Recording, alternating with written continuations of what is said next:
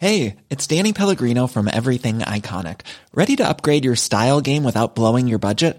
Check out Quince. They've got all the good stuff, shirts and polos, activewear, and fine leather goods, all at 50 to 80% less than other high-end brands. And the best part?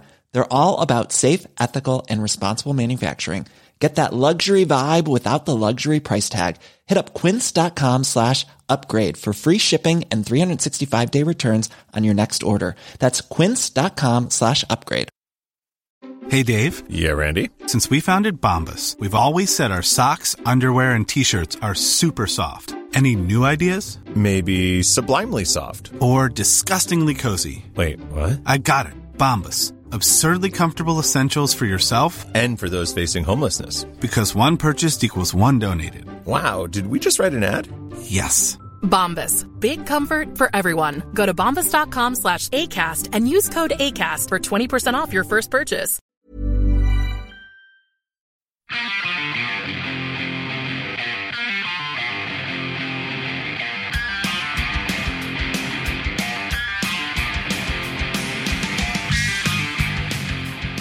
What would you have said in 1994 to yourself if you were like, you know what?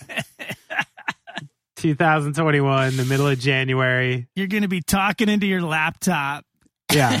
You'd be talking into a portable computer.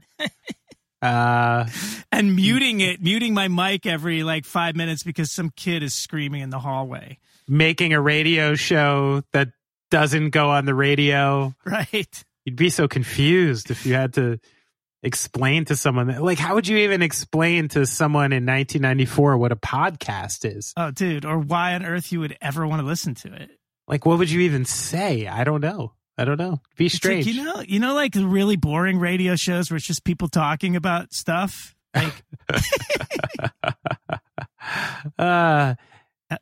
What was the radio like in the 50s, Brad? Oh, it was fucking awesome, man. Big Bopper, Elvis. I remember the day the music died. It was terrible. I think that's one of the reasons grew up being afraid of airplanes was because of my early love of the movie La Bamba.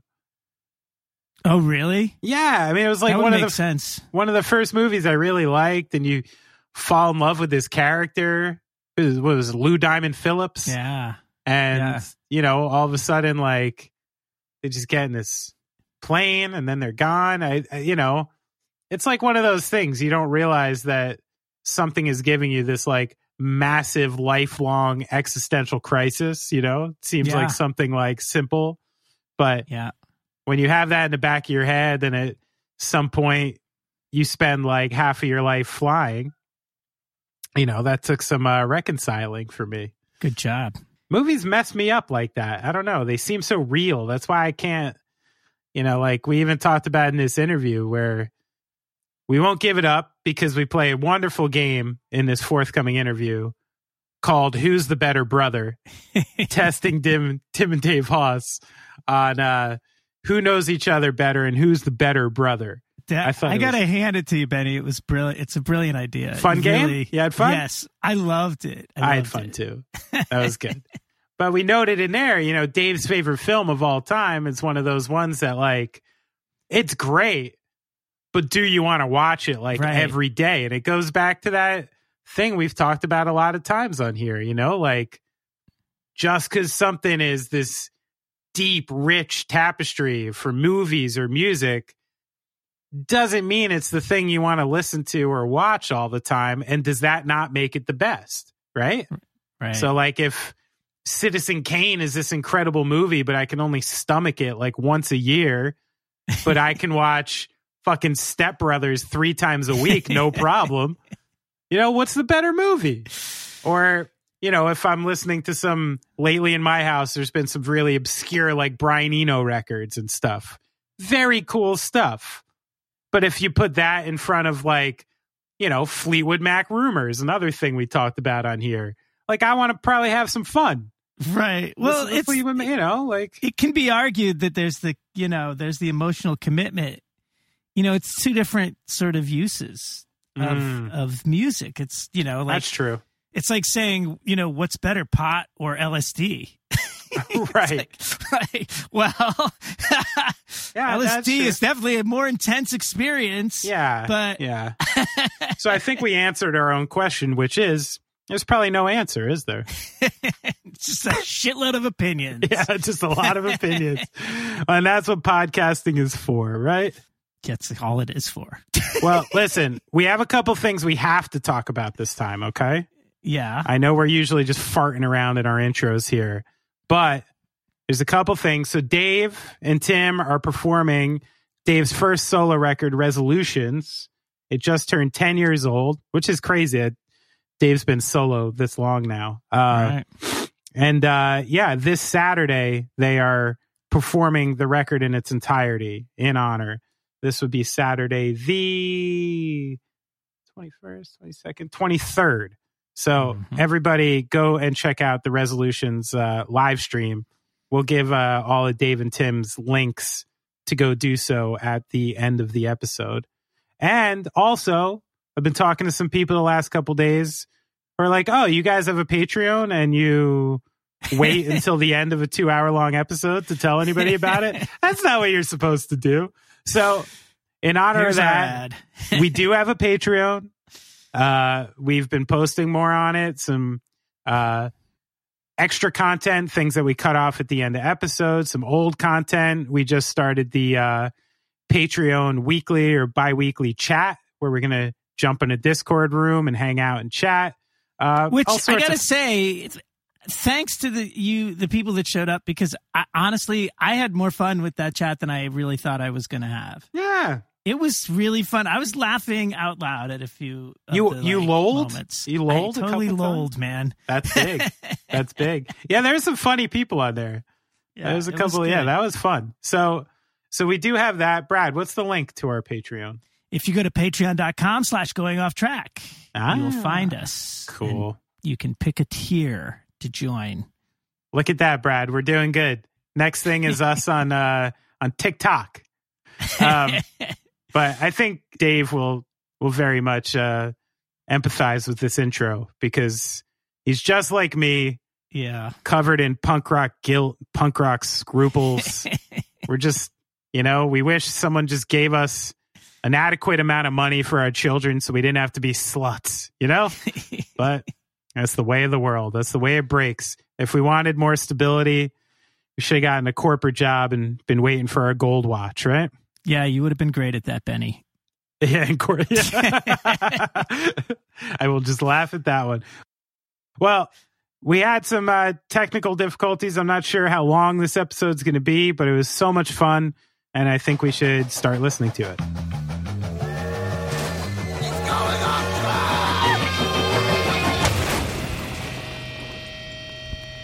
Don't start, Dave. Are we good? Don't start there. Oh, no. Hey, guys. Yo. Where's Tim? He's here. We're golden. Tim, how do you sound? I think I sound okay. Oh, so much better. Yeah. The felonious tones of your voice. Oh, stop. Yeah. So, Dave, since you didn't have to do video, let's just get it out there. What are you wearing? Oh, I have Adidas slides on with no socks. Uh-huh. I have Adidas pants on. Uh-huh. Going for a sponsorship, I hear. Yeah. I look like, from the waist down, I look like Polly Walnuts. And then I have Wait, I don't have Dave. Cruddy North Coat. I mean, it's not cruddy because it's North Coat, but it's cruddy because my coffee is spilled on it and my children have smeared various foods right onto my North Coat hooded sweat.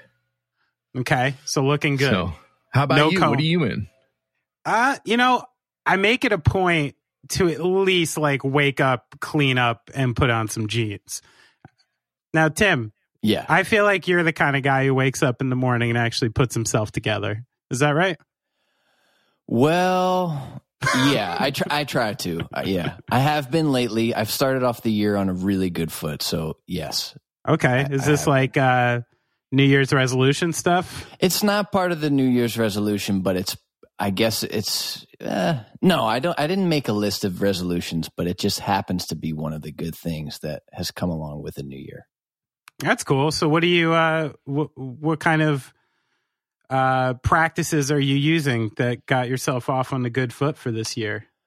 Well, my wife and I, Maddie, are juicing every morning. Okay, this is big for health. Yeah, we do our Whole Foods pickup weekly. Another big, landmark piece, because our house was a food desert that Dave. Oh my God, I've entered this desert. And a barren desert. Oh my God. And I would implore them, guys, what if you were to go food shopping? What if I were to go food shopping? It's a beautiful home you bought here. It's got plenty of room, whatever, beautiful decorations, and no food.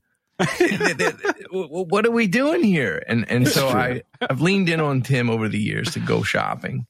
And now he's been a very good boy. Yeah, I see it's settled in if you're doing a daily juicing. Yeah, everything is, we're on the up and up for sure. Okay, so daily juicing, anything you're telling yourself, or any kind of daily thing you're doing to feel good? Actually, so I swiped this idea off of Bruce Warren, who works for XPN. Okay. And he's done now, I guess, for 2 years straight, a record a day, listening to one record each day. Oh, all right. And so this has been a pretty big deal for me too, because it's been nice socially because I'm asking for suggestions. So if you guys would like to submit any, please do. But then, it's just good to get something new going every day, or something that I've already heard. But so it doesn't have to be something new. No, not necessarily. It can be a revisit. Yep. And is there any kind of rules on how you're supposed to listen? Like, do you have to sit down with headphones and focus, or you're allowed to do it in any capacity? No, I'm allowing myself any capacity, but in upcoming years, who knows? I might get a little bit more focused with it. I have this sort of nostalgic idea about I think maybe because I saw my father do it when I was a kid, but just someone sitting in the mostly dark with those big old school headphones with the curly cord, kind of listening to something very focused, tapping along with no one else around. It's sort of a cool nostalgic thing that I imagine might be going away. I picture everyone's just in silent discos now or something. Yeah. I have that same sort of lofty view. You know what it is? That's what when you're mastering a record, that's what I think. That every person who's going to purchase your album is going to do. They're going to pour themselves a little scotch and sit in a beautiful chair and get out their father's curly Q headphones and then put the needle on the wax. And when in reality, when in reality they just skip on Spotify and find whatever song everyone else is listening to. I know. It's so disheartening to realize, right, that people don't care nearly as much as you do. Yeah, exactly. But some people do. Some people do. And those are the people that allow us to sit here in sweatpants and talk about whatever it is we want to talk about instead of digging holes or whatever. Hey, Tim, by the way, I will just do what you'll probably find here. It will be a lot of praise for my brother, Tim. Of course. But he's been writing so many good songs. We've been doing Pencils Down Friday. And so what's that mean?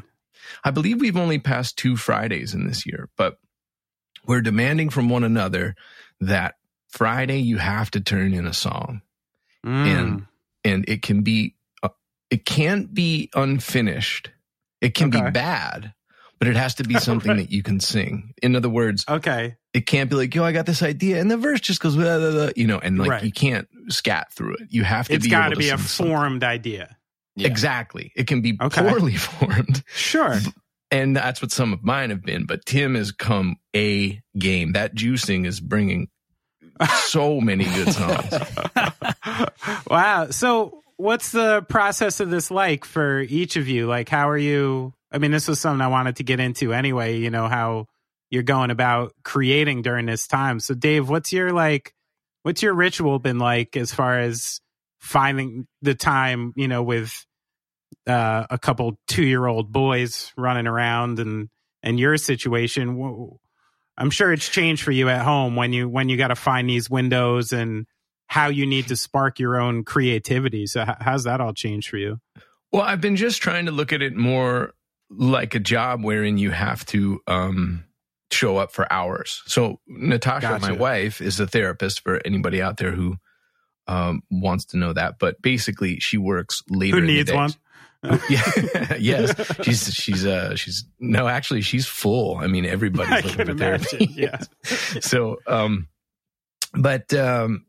she goes into work usually around 1 to 5, and so we just kind of worked it out that I would start doing work about 10 o'clock, and then the boys go down for nap. And so we sort of overlap the nap or whatever. This is not that interesting. But the point is, I just try to get out here and work. But for whatever reason, the turn of the new year, Tim and I have been much more disciplined. I think this like sort of demand of you got to turn something in on Friday is really good for me. Just to go, like, even if I'm mostly combing older ideas that I set aside throughout the year, I go, oh, that's a pretty good one. Let's get to it. And then Tim and I do sessions throughout the week, like Zoom sessions. So we don't have a clever term yet for what we do on Monday or Wednesday, but it's sort of like the recap of Pencils Down Friday. Okay. Now, what has it had to change for you as far as like where you're finding your impulse to create from? I mean, many years ago when you were doing this and didn't have the responsibilities you have now, I can imagine, you were waiting for rushes of creativity or waiting for great ideas to be around. And now, obviously, it's more, if you have them or not, you're sitting down to work. How has that changed for you? And and where do you have to fish the ideas from now? Yeah, I would say the fishing is pretty similar. It's usually just little bolts throughout the day, or like as long as you keep your antennae up, stuff comes across. So, I don't know why I said antennae. That would mean I have two, but anyway, the idea is still grab a quick idea, at least, whether that's a lyric idea or a melody or whatever, and get that into the phone or into your notes. Right. And then the sort of crafting of that into a song is more like disciplined, and you have a limited amount of time. But the biggest shift for me is identity. And I think you and I have talked about this a little bit, either on the phone or in a text, but yeah, it's weird. I think that the combined phenomenon of having twins and being a dad for now 2 years, and this big COVID retreat of work, where we're not out touring at all, I've sort of rejiggered my identity as more of Smith and Harrison's dad than this guy with all these ideas who sings. And, I just don't even think of myself as much like that. I think feelings of self-importance. Yeah. Like it's great because it's such a ego, destroyer to be a parent. And so I sort of have looked at the creative process a lot more in awe, and a lot more like it's something I can't quite control. I can guide, and I'm more open to the whole thing, because again, I'm not thinking about it like solo artist guy, or like here's what I've got to say guy, or like none of that is as appealing to me, because I just think, well, what does Smith and Harrison have to say, or what are they up to? Like it's just my whole set of priorities is different, and so I think it'll lead to different paths creatively, and it's something that's exciting to me instead of scary.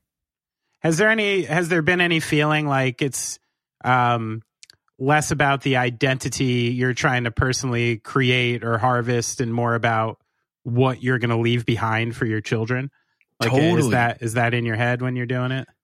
Yeah, and almost in that sense, how you conduct yourself and the way you deliver the message, whatever that is just as important. So in this day and age where people are like, oh, you have to engage with the audience and you have to tweet, and I do that.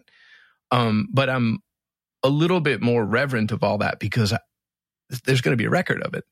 And, and so, you know, all my kids are going to, you know, I've been deep diving because I'm doing Resolutions, my first solo record turns 10 this month. So I've been deep diving into it and on social media doing like a song by song thing. So naturally I'm going down memory lane. But one thing I read was a link to when I first put out this song Prague, and the song is called Revive Me as well, like in parentheses.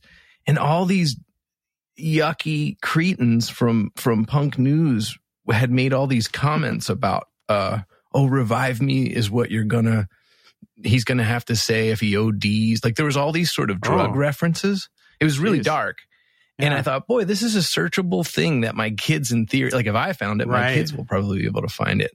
And so it's those kinds of things where I'm like, you know, I gotta think through how this is gonna be like. There's a weird thing because you want to be pure in your creativity and say whatever the best line is, but you also have to be careful now, you know, knowing that you're going to get questions, you know, or I guess not careful. You have to be prepared to answer questions that are going to come up from these two little weasels. Sure. Like if you actually had the access to put on wax the things you've said at bars to people in the last 20 years or something, you know, like it's terrifying. Oh my God. Yeah. Just you and I in the bus alone, just those conversations. Yeah. Canceled as fuck, man. We're nowhere near this industry anymore. Right. And our children just looking on in horror. I've realized that with the podcast because I'm like, you know, half of what I do is just, you know, I can't present myself as anything but exactly what I am. I'm too, you know, emotionally weak to do anything but that.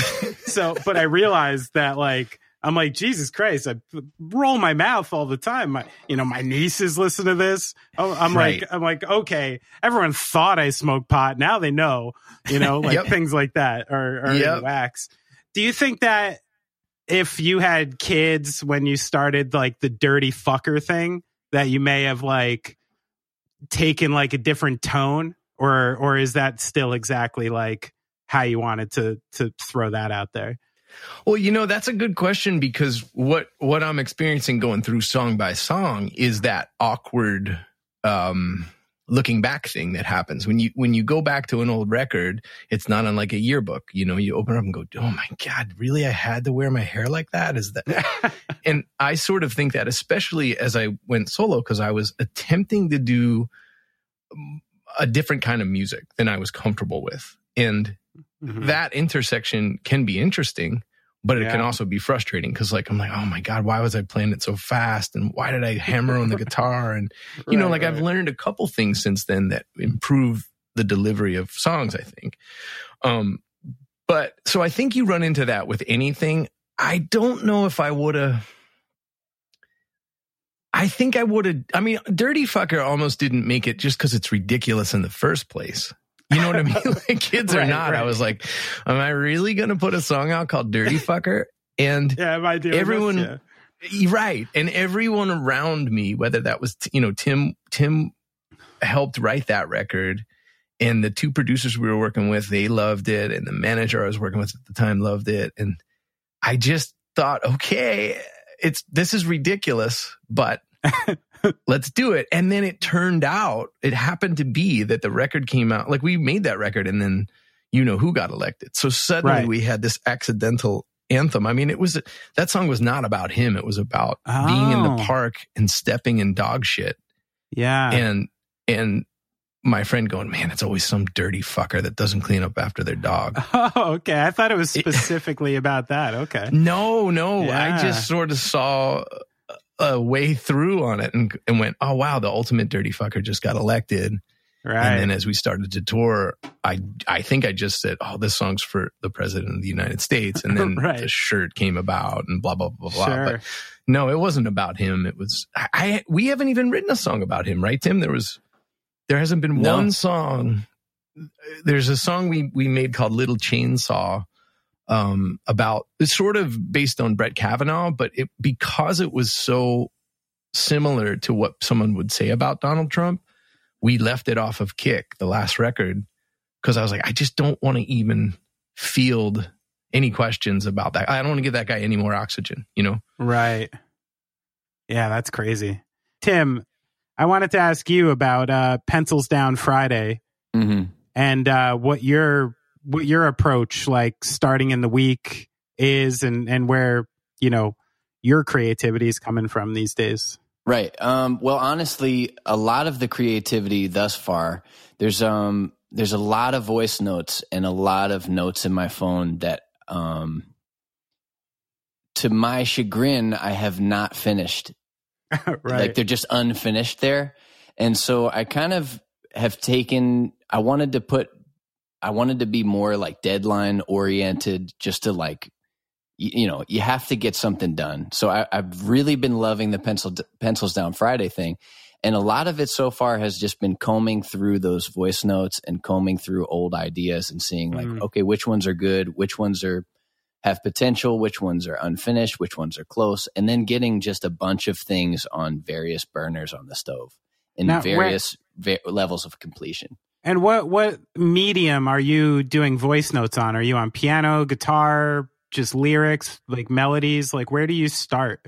It can be all of the above. Sometimes it'll start with a riff. Like a lot of times if I'm doing something in drop D tuning, for instance, like I feel like often when I'm doing that, I'll start with a riff and then it'll lead to a melodic idea.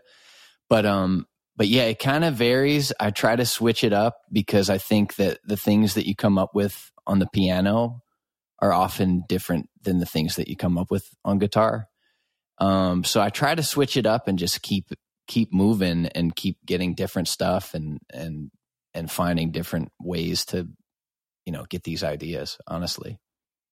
Well, I mean, there was something I was curious about in when you're creating, because, like, you know, obviously, since you are the younger brother, you've been, you know, very aware of Dave's music throughout the years and the kinds of movements he's made in music. When you're coming up with ideas and going for Pencils Down Friday, is it almost like, you know, you kind of know Dave's taste so well that you know exactly what he would want to hear? And in that respect, do you know when to push things further to give him what he doesn't want to hear? Yes and no. So I definitely think like there are things that I know he'll gravitate towards, but also I know when I have something that he wouldn't come up with that's like a little bit more me. And a lot of times when I bring those things out, he gets real pumped. Oh, okay. Which is really cool. Which really leads us to what I'm hoping with all this Pencils Down Friday work. Which is what? Is that Tim will have a Tim record. And it's funny, we just had a conversation. We've had many conversations about this, but yesterday we discussed this because we have so many songs, even just combing through the ideas. We have various lists going. And I think some of the best songs are Tim's that are so specific to the way he writes with the flavors that would be foreign to me, that perhaps it's time for him to make his own record, you know, call it whatever you want. Of course, I think it should be just Tim Haas, but he might come up with an elaborate, confusing thing that all the kids do these days. Like they call themselves City and Color when it's clearly a guy called something else. You know what I mean? His name's Dallas Green. I've met the man, but he calls himself City. And this happens over and over. Northcote. This is not the man's given name. No. It's some other thing. So perhaps Tim will choose that way, and fine. But I've been a big I'm kidding, of course, but I'm a big advocate for Tim's songs, and feel like the great thing, hopefully, about this horrible plague extending is that we'll actually dig in and go back to some of the ideas that just got left on the side of the road. And we'll be able to create a lot more music. Yeah, I got you. So what is the end goal for Pencils Down Friday? Are we looking for a new record fairly soon, or like what's the goal in mind for 21? the goal in mind that we're sticking the schedule that we're on is to record a record in the spring, late spring, release it in the fall, and then tour hopefully in earnest on it in 2022. All that is said with a very deep understanding of where we're at. But the good thing about that plan is it at least keeps us working and it keeps us honest. If it gets moved, okay, fine. But as things have progressed quickly with the writing, I'm hoping it leads to whatever we call the next Dave Hawes record and then a Tim record. And because one of the things that we've decided, which I guess we're now saying in the public accidentally, but is that we'll do the label side of it. And rather than being on a label, we'll use label services, which is not that interesting. And if you out there want to read about it, I'm sure you could Google it. But generally what it just means is we're in complete control and therefore can kind of do whatever we want. Yeah. And therefore probably release more music. Are you going to be like starting your own label? Are you going to be trying to fund all of it yourself? Like how's that going to go? Yeah, we sort of already did. We released the double EP. So 2 EPs, right. One covering the Patty Griffin and one covering Patty from Dillinger 4. Sure. And that we just self-released with the help of like a Sony label services thing. And let's just put it this way. When you put out your own record, you see why the record business exists. You go like, oh, that's where all the money went. And I don't mean that with any disrespect to the label that I've put records out on. It's just the general business. And you know this all too well. I mean, it's basically a bad loan that we take as musicians. Right. Yeah, it's funny how you need like 10, 20 years in the business to realize you've just been getting hoodwinked by your rigged game for like the entire time, like it really is true. And you know what the darkest part of it has been? Well, the darkest bump in the road was once I started to see it, and we sold some records on this, and it's a covers EP or covers album or whatever, and so you're inevitably going to sell less. And when you see that it does well, honestly, the capitalist in me was like, oh, maybe we could sign another band. So basically I'm thinking like, oh, who can we hoodwink? So you immediately did. Now, granted, I'll hopefully hold on to my conscience and if we're I'm all gonna dirty cut fuckers. All dirty fuckers. Yeah. I mean, you just cannot get American capitalism off your hands. But you see why, some of those guys, the smarter guys in the industry started their own labels and pivoted to being label people more than band, because it is an enterprise. So at any rate, I hope that leads to us putting out more music and just sustaining our lives with songs, like it's hopefully we don't have to tour quite as much as we were because we have, more of a vested interest in the whole thing. Can I make a suggestion as an old friend? Yeah. Like, one of the things I've seen just as a fan of music over the years, and the albums that come to mind for me because they were very important to me, were Use Your Illusion 1 and 2 and Melancholy and the Infinite Sadness. Agree on both. Double albums that were very good, but would be like classic all-time top of the list records if they were one album, right? If you just took the best songs from both and put them on one. Yes. Now, with that logic in mind, wouldn't Pencils Down Friday be more efficient to literally just take like the 12 best songs, regardless of what they're like, and put them out as House or something like that? You still got your name recognition. Right. You're each pushing each other, you know, in directions you may, maybe the old loved ones guy in you is like, I can't do anything that pretty. He's too beautiful, but maybe it's time for you to be beautiful. And put the most attractive song on an album. You gotta double down on the house. The idea of Tim taking these beautiful songs and being like, my name is Jelly Roll Curtis, and then all of a sudden putting out his own. It just seems like, take it from me, Tim. You don't want to start new things with new names when you don't have to. You know what I mean? If you don't have to, don't do it, guy. You know? Well, we've discussed this, and what better place than to discuss it with you? I mean, I'm sort of crazy enough and reckless enough to totally rebrand. You know, right. You know what I'm saying? Like, sure. And that's essentially what calling it Haas would be, you know, and saying like, and that's where we started with Kick. Like the cover art for the last record just said Haas on it. And right. Yeah.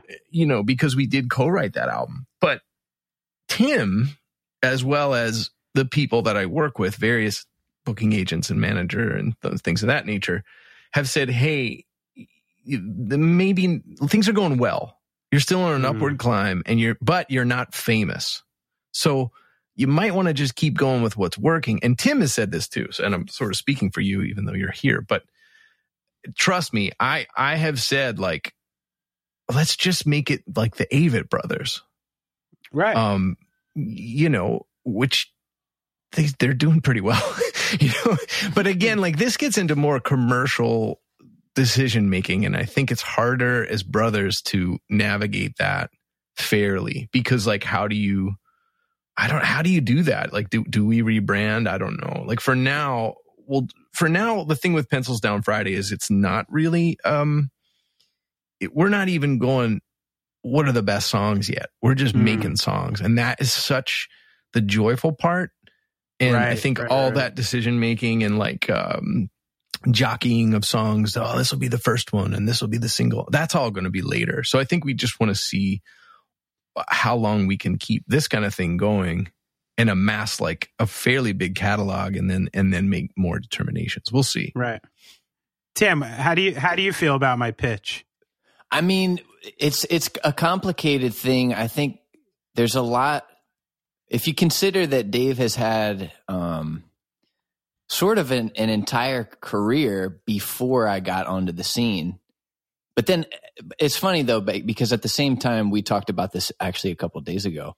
I've now been with Dave for the largest part of his musical journey, right? Right. Isn't that right at this point?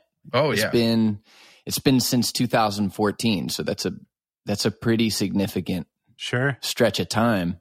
So, but there is, I don't know. I mean, Dave was doing his thing. He was with the Loved Ones and touring with Gassy as a solo guy, and you know, you guys and all these other acts and whatever. I don't know. It's hard to say. It's hard to say because there's a whole background before me, and then I'm obviously here, and then with each record, my involvement gets more and more.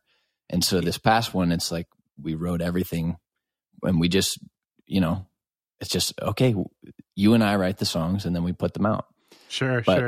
Like how to categorize it and like compartmentalize and all that. I don't really know. I guess we're still just navigating through it. And so for now, Pencils Down Friday remains pure. Yes. Just get songs out, get them worked on, and get good songs and see where it goes. Right. A year from now, we'll be doing separate podcast interviews as estranged brothers like the Oasis fellas, because we'll have put all of the only good songs on Dave's record. Right. And then Tim will get all the screwball songs, and he'll be fierce. No, I mean, ideally, my thought on it is Tim would make a few albums that are Tim focused, and meaning like more of his voice musically and lyrically would be showcased there. Right. And sort of catch up. And I just mean like catch up in that he'd have fans that dial into just what he does, develop himself, and then later down the road, wherever that makes the most sense, then we tour. I mean, we already tour as a duo, or, you know, and Tim obviously is the right-hand man when the band's there, but then there's sort of like two catalogs that can merge, I guess. I don't know. It's a weird thing. It used to bug me, but now I sort of look at it as like, it's unique. It's this unique story. And sure. as long as things are fair, you know, it's like we split the publishing and all that other jazz. So it's like there's not really too much more to work out on that side. It's just how we want to creatively move forward and which songs are, you know. But, you know, Tim wrote, I still think The Ditch is probably the best song on the last record, or one of them.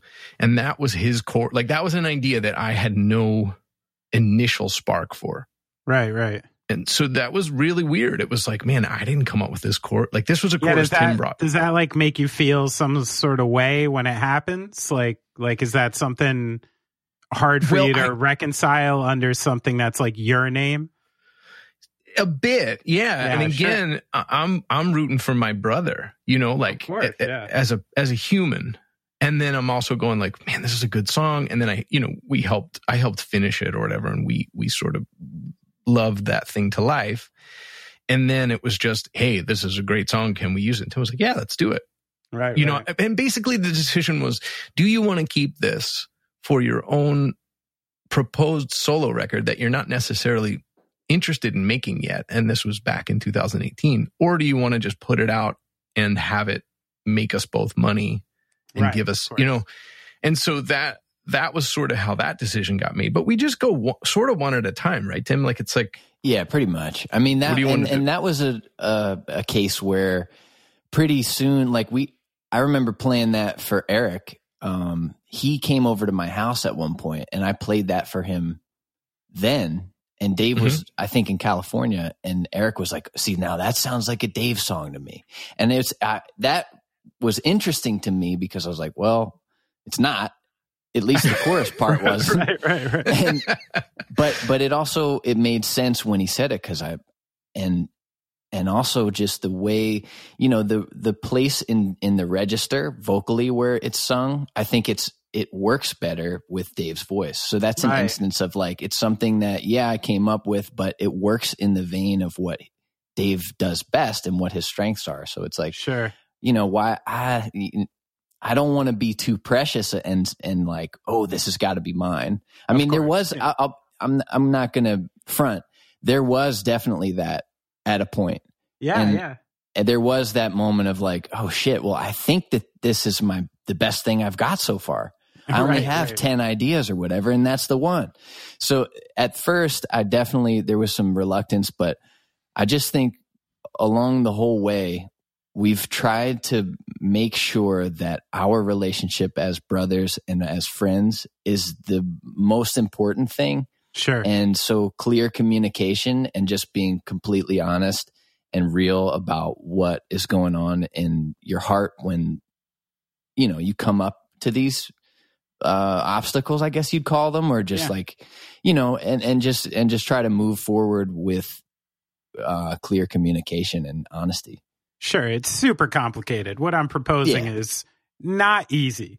It's the best though. I mean, you're proposing awesome. My ideal situation. That's where I'd like to land. Right. It's just more of the logistics of putting a tour on sale or a record on sale that's called Haas.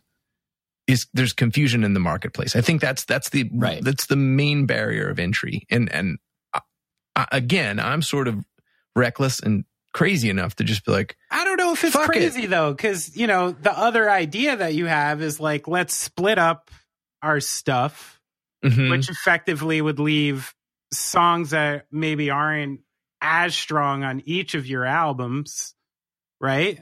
And then also potentially like, you know, you're like, oh, Tim, you do a few records.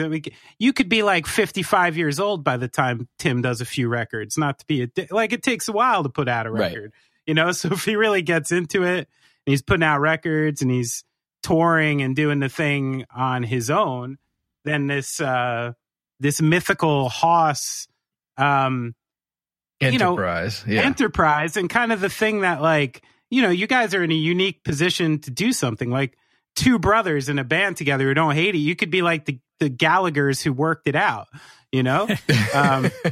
Well, yeah. I mean, there's a couple things really working for us though. I mean, just on this topic. And I think that's mostly the distance.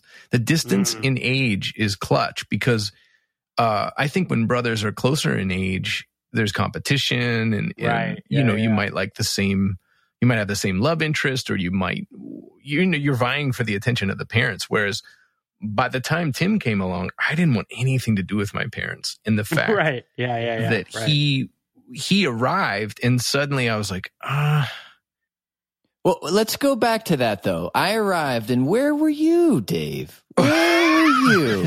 I was very stoned at Lollapalooza watching the sun. The sun was setting and Alice in Chains was starting their set with Angry Chair. Oh, Lollapalooza 93. I was there. We may have been at the same one. That was the one would you go to the Jersey one or Philly? I went to Jersey, which was at Waterloo Village up in North Jersey. Okay, we were at JFK Park or some big grass field or whatever. It's so funny you say this, Dave, because I even have a question in my notes, and I was expecting some kind of like beautiful story. I was like, large age difference. Dave, what was the day like Tim was born and the family brought him home? That's an actual question I've written down. So I'm my glad sisters were all there. At Yeah, I was at Lollapalooza. I was like, yo, this bill is so sick. It's Rage Against the Machine and Tool and Arrested Development, Primus. Yeah, who I still love. And great show. And boy, was it a good gig. But I had it worked out. Of course, this is how demented I am about music. That when I got home and I was overjoyed, of course, but my mom was like, oh, well, he arrived at 7, whatever the hell. And I actually was like, oh, that's right when Alice in Chains went on and played Angry Chair. Like, I still know that. And that's how much of a dork I am about music.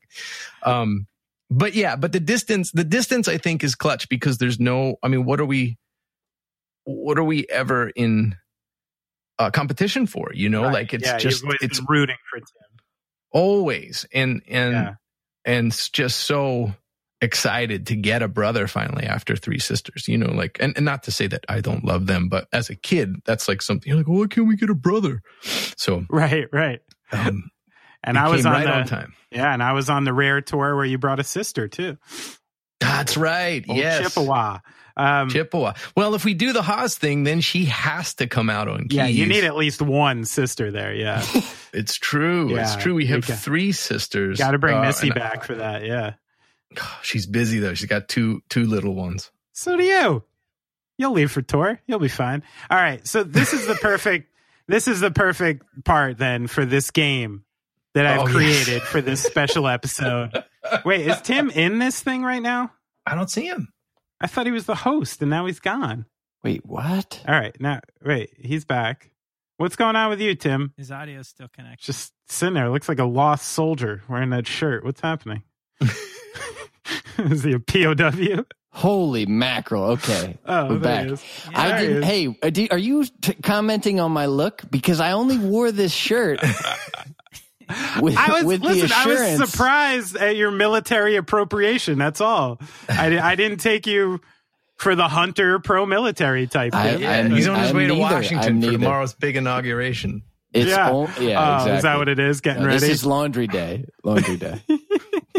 My wife but like someone gave us like a hand-me-down camo jacket, and she didn't know like my thoughts about it yet, and I like just threw it. I was like, no, okay. I'm like, I'm not putting my kid in fucking camo, like not a chance. Really? Yeah. Maybe I should adopt this policy, but everything to me that goes on the kid's body looks cute. So I've gone with a few camo. I got a couple rules. One is that because like the only useful reasons to wear camo are to hide from people or animals to try to kill them. One of the two. So there's not many other uses that I appreciate. The other rule I have is I won't have like a little baby in like a Ramones shirt until they tell me they like the fucking Ramones. So that's like one of my rules with my kids is like, I'm into that, but I'm not like having like a 1-year-old in a fucking Motorhead shirt. Okay. I have that. We just got a hand-me-down Motorhead shirt. And listen, I agree with your policy. In other words, This is one of the many policies I put into place that has already been tossed out as it happens as a parent. I was with you. I was like, I'm not putting Van Halen. Yeah. Then I'm dad and I'm infringing upon, Exactly. they like fucking Thomas. That's what they like. They don't like the Ramones. Get him a Paw Patrol shirt. Be honest. Right. Yeah. However, look, my excuse is there's two of them. And whatever Take anything. thing I can get on over their head quickly and out the door oh my God. is what I'll go with. If it's Motorhead, so be it. It looks peculiar. My sweet boy, my sweet little Smithy in a Motorhead shirt. Yeah. They're like, cool. That dude collected Nazi memorabilia and sat at the Roxy drunk his whole life. Wear the shirt. Exactly. This was exactly what went through my head. I go, this guy sniffs speed. Yeah. All the time. In fact, my Motorhead story was I was working for Sick of It All. Motorhead was headlining and they got on a festival. And so we were all waiting to see Motorhead and they hadn't arrived because he had a heart attack that day. I don't know why a minor heart attack that morning. So everything was moved back. So I'm like in the dressing room, the catering or whatever. And I'm like, when's Motorhead getting here? Fuck, what's going to be? And the tour manager comes in. He's like, we're here. Time to unload, whatever it was. And he says to the production person, he goes, and what did I tell you about that backstage? There's candy. Get the candy and the bread and all that bullshit out of there. I told you a case of Jack Daniels, not a bottle, a case of Jack Daniels. And if the other thing doesn't show up soon, and you know what I'm talking about, there's no fucking show. And I was just standing there and I was like, it's all true. It's all true. Those tour managers do exist. Yeah. I was like, he's getting them. He's obviously waiting for speed. Yeah. And he wants a case of Jack Daniels and no candy. All like no food. No, food would slow it all down. It was such a crazy moment. But again, when I'm fitting this shirt over my son, who's so sweet and innocent, right. I'm like, I run into this problem all the time. My son was running around the house today singing Children of the Damned. I'm like, oh, Jesus. Wait, let me throw in my quick Motorhead story. I have one, too, that's similar to that. So Gaslight shows up to the Oakwood Apartments to stay to record 59 Sound. And these are like these, monthly rental type of places that it's just filled with like child actors and people there to record records. It's like, it's in Burbank. It's like made for that, Yeah. And like we're feeling pretty fucking cool getting checked into a place like this. I'm feeling good. And there's this really like sharp, witty tongued, like British guy who's checking us in. And he says something about Motorhead being there. And we're like, oh, cool, And then he's given us some basic ground rules. I'm like, don't worry. We'll be good enough. We won't get kicked out. And he basically gave me one of these. He's like, son, Motorhead has that hall over there. There's nothing you could do that's going to get you. Like, basically, he's like, your little vanilla ass. I've seen 1,000 fucking times walk through the Oakwoods. Don't worry. Right. You couldn't even imagine the Valhalla of decadence that's happening one hall away from you. It's true. It's true. Like, we were in one apartment, like, smoking some grass and chuckling at, like, the Mighty Boosh. We were like, certainly not. Oh, not dude, that initial stay of an East Coaster in Los Angeles is always the same. Right. Like right before I made my second record, I moved in with Skiba, and Skiba at that point had been in LA for years and years, and he had a nice little West Hollywood place. And so he was giving me the rundown, and I, at this point I'm like 32 years old or something. Like I'm not naive. And he's like hanging out at like Anton LaVey's house and shit at that point. I knew he had done all that, but he was just giving me the like, all right, well, wait, really? The good tacos are here and the vegan place is there. Like he was giving me the list. Right. And in there he goes, and you'll see some celebrities around.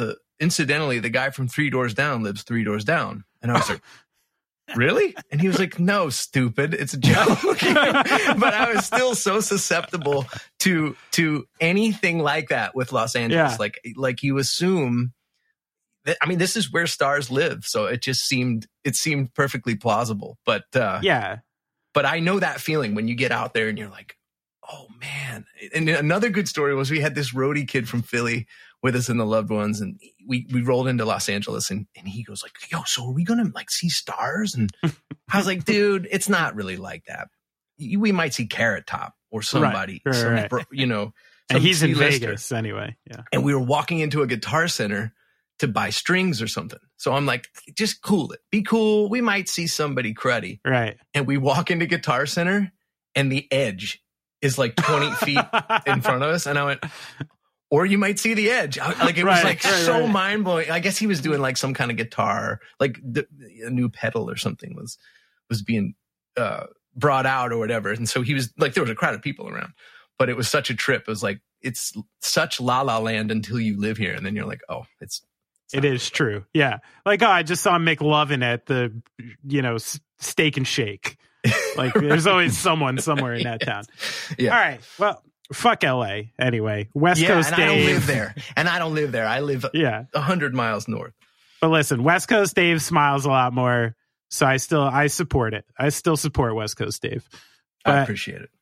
All right. So let's get into the meat of the interview here. The main thing I really wanted to do, which is our new game show called Who's the Better Brother? Oh, I can end it right here. We all know who the better brother is. Come on. Okay. So I've given you both a list of 5 questions that you've answered to me. So I know your answers. You both don't know each other's answers to these 5 simple questions that any brother should know about each other. Okay. That's what you call leading the witness. Yeah. So we're going to go topic for I feel like I'm going to go one for one here, and we'll hit both of you instead of like a rapid fire. Does that work for you guys? Sure. Okay. Brad, you on board? Brad, come on. We're doing a podcast. You can't thumbs up, asshole. All right. So question number 1 to you, David. Mm-hmm. You're on a late night van ride. You stop for a convenience store snack. What is your brother Tim getting? I'm hoping that he answered this question correctly, which is don't put the exact thing that you would get, but answer so that we can get a good story. When we were in Austria, Tim didn't eat. We played one of those festivals where there was no catering. Right. And Tim, we get in the van afterwards. And Tim's like, oh, I haven't eaten all day. Oh, we got to stop. We got to stop. There's nothing open. We finally get to a gas station. And this kid eats a jar of peanuts the size of like, I don't even know what. A huge thing of peanuts. We get back to the hotel. He's like, I feel funny. And he turns and looks. Because there's something wrong with my lips. And his lips have blown up. No! Like Donald Duck, huge. And I was like, yeah, what the fuck happened to your lips? And of course, we're in the middle of Austria. It's like, it's 11 o'clock at night or something. And they don't even have real medicine if you needed it. Yeah. Exactly. And so I'm like, holy shit, are you going into, whatever. Shock. Would that be anaphylactic shock? Yeah. And it subsided, but I would think he might answer this question with peanuts. Even with his lips swelling like that. Well, because now we have this ongoing thing where he'll come out of a gas station in subsequent years with a can of peanuts. I'm like, no. You're eating too many peanuts. Like, I don't. So okay, that's more what I'm worried about when we're doing the snacking. Is Tim doing peanuts? It's either that or it's the coconut pop, the Mexican coconut pop that you can only kind of get out west. He loves those. He'll eat the shit out of those. It's one of those two. All right, so that's Dave's answer. We're going to go for Tim's here. Tim, you're a late night van ride tour stop. What is your brother David getting? He is absolutely getting butter keks. Keks in Germany. And if we're not in Germany, he would do whatever it took to get butter keks, even if we weren't in Germany. No, I don't know. I feel like I could give the U.S. answer, but I just want to stick with the U.S. answer. The U.S. answer too? Yes. It's got to be pretzels, tried and true. Okay, so with the U.S. caveat, Tim is the better brother. Okay, so Tim he said that his favorite would be Tim, all right. So you confused me. I thought the German Butterkeks were your favorite. They are, but this is a shared favorite. This is a thing that we have been known on the bus to. What is that? That's like the shortbread or like the little waffle They're guys? like the little tiny crackers that are sweet, but not too sweet. Right. But they're not perfectly sweet. Yeah. They're perfectly sweet. We've been known to house, no pun intended, sleeve after sleeve of these things. Oh yeah, you'll hear anybody got keks, and then there's a run either back into the bus or the van or whatever we're in, and the keks rustle around and we share them. You're right, but I didn't think about Germany. I was thinking about America. Damn. Yeah, you know what? That might be my fault as a touring. It's very, very different snacks. Yeah, for both places. So that might be mine. But we'll loosely say this is Tim's category because he did guess pretzels, and pretzels was your answer. So he nailed that. All right, moving on. David, go ahead. What would your brother Tim answer as his favorite movie? And I'll give you a hint for this one because I think Tim's answer is a little unfair. It is. So I'm going to give you a hint that it's a film that came out in the last 2 years. Oh, which I don't even know how you could call it your favorite movie, but this was his answer. You absolutely know this. Oh, Soul. Oh, nailed it. Okay. And honestly, Ben, have you seen it? I have about 6 times. Yeah. It might be the best movie. It might be the best movie I've ever seen. Yeah. It's pretty amazing. It's pretty awesome. Holy mackerel. I didn't cry for 40 minutes in front of my kids going, the reason I'm crying is because Joe really learned something and the seed fell down and he really figured it out, Yeah, that was me. God. That was me watching Soul. Oh my God. That's funny about that is I've been taking a very small SSRI, to help just level off my mood. So, of course, the fears that come along with taking something like that are, is it going to stunt my my moods? And who knew my moods were swinging way high and way low, and that was the problem. It was doing its job. Right. But my fear was like, I'm probably never going to cry at a movie again. And so I wait in these movies. The last couple movies I've seen, I'm like, it's too strong a dose. I'm not going to cry. And when the scene comes in Soul, I was like, okay, I'm good. I was just pouring tears. Wow. It's such a beautiful film. So that was your personal litmus test that your SSRI wasn't killing your emotions. Exactly. Wow. That's right. All right. Good for Soul. Okay. All right, Tim, what would your brother David say is his all-time favorite movie? There Will Be Blood. Nailed it. Drainage, Eli. Nice. Drainage. Yeah, that was a big favorite on the Gaslight Loved Ones tour. Yeah. I guess that movie had just come out, or probably. Yeah, and Benny and I in particular kept just saying like, I'll drink your milkshake. I'll drink your milkshake. And that's a movie that I rewatched recently. Like my wife had never seen it. And I was like, we got to watch There Will Be Blood just so you can see it. And man, what a classic, like, Tony Soprano, Walter White kind of character Daniel Plainview is. I mean, what an absolute piece of shit. But, they just give you those like 2 or 3 points in the movie where you see just enough humanity that you're like, this is actually a person that could come back. It's really so genius. Yeah. Oh, it is. It's incredible. It's awesome. The other one, that unseated Raging Bull for me, another very complicated asshole, lead character. Do you find yourself like, I find myself always, when I think about a lot of my favorite movies, a lot of them really do settle around like a very troubled male character who goes through like an arc, I usually, I guess, like the ones that usually leave him in a better place towards the end. Redemptive. Right. Like more than like Shawshank Redemption. Yeah, right. Yeah, Shawshank, or like a Good Will Hunting, or like something like that. But, yes. Yeah. Well, this is the weird thing about saying your favorite movie. I think it's the best movie I've ever seen. Or Raging Bull is sort of like that, but it's not the movie I watch over and over. I'm much more apt to watch one of the ones you just described. Right. And so it's a bit of a funny thing. But yeah, I would still say it's my favorite. It's like the movie I think of as like the ultimate mountaintop for movies. It's funny because it always leads to the question, same in music, right? Which is, sure, like Dark Side of the Moon may be a better record than, let's say a Steely Dan album that came out a couple years after. But, 8 times out of 10, the Dan is a little easier to listen to. If I you're don't just want to do give your it a dirty spin. work. Just comes on and you're happy. Yeah. There is something about that. I mean, I think that's where the legacy of Tom Petty sort of proves itself over and over. You're like, because people go like Bruce Springsteen. You're like, yeah, but yes, I'm all in. I'm all on. But I'm always putting Tom Petty on. Like he's the one I'm going, or fill in the blank of that kind of comparative. Only dudes do this big comparison though.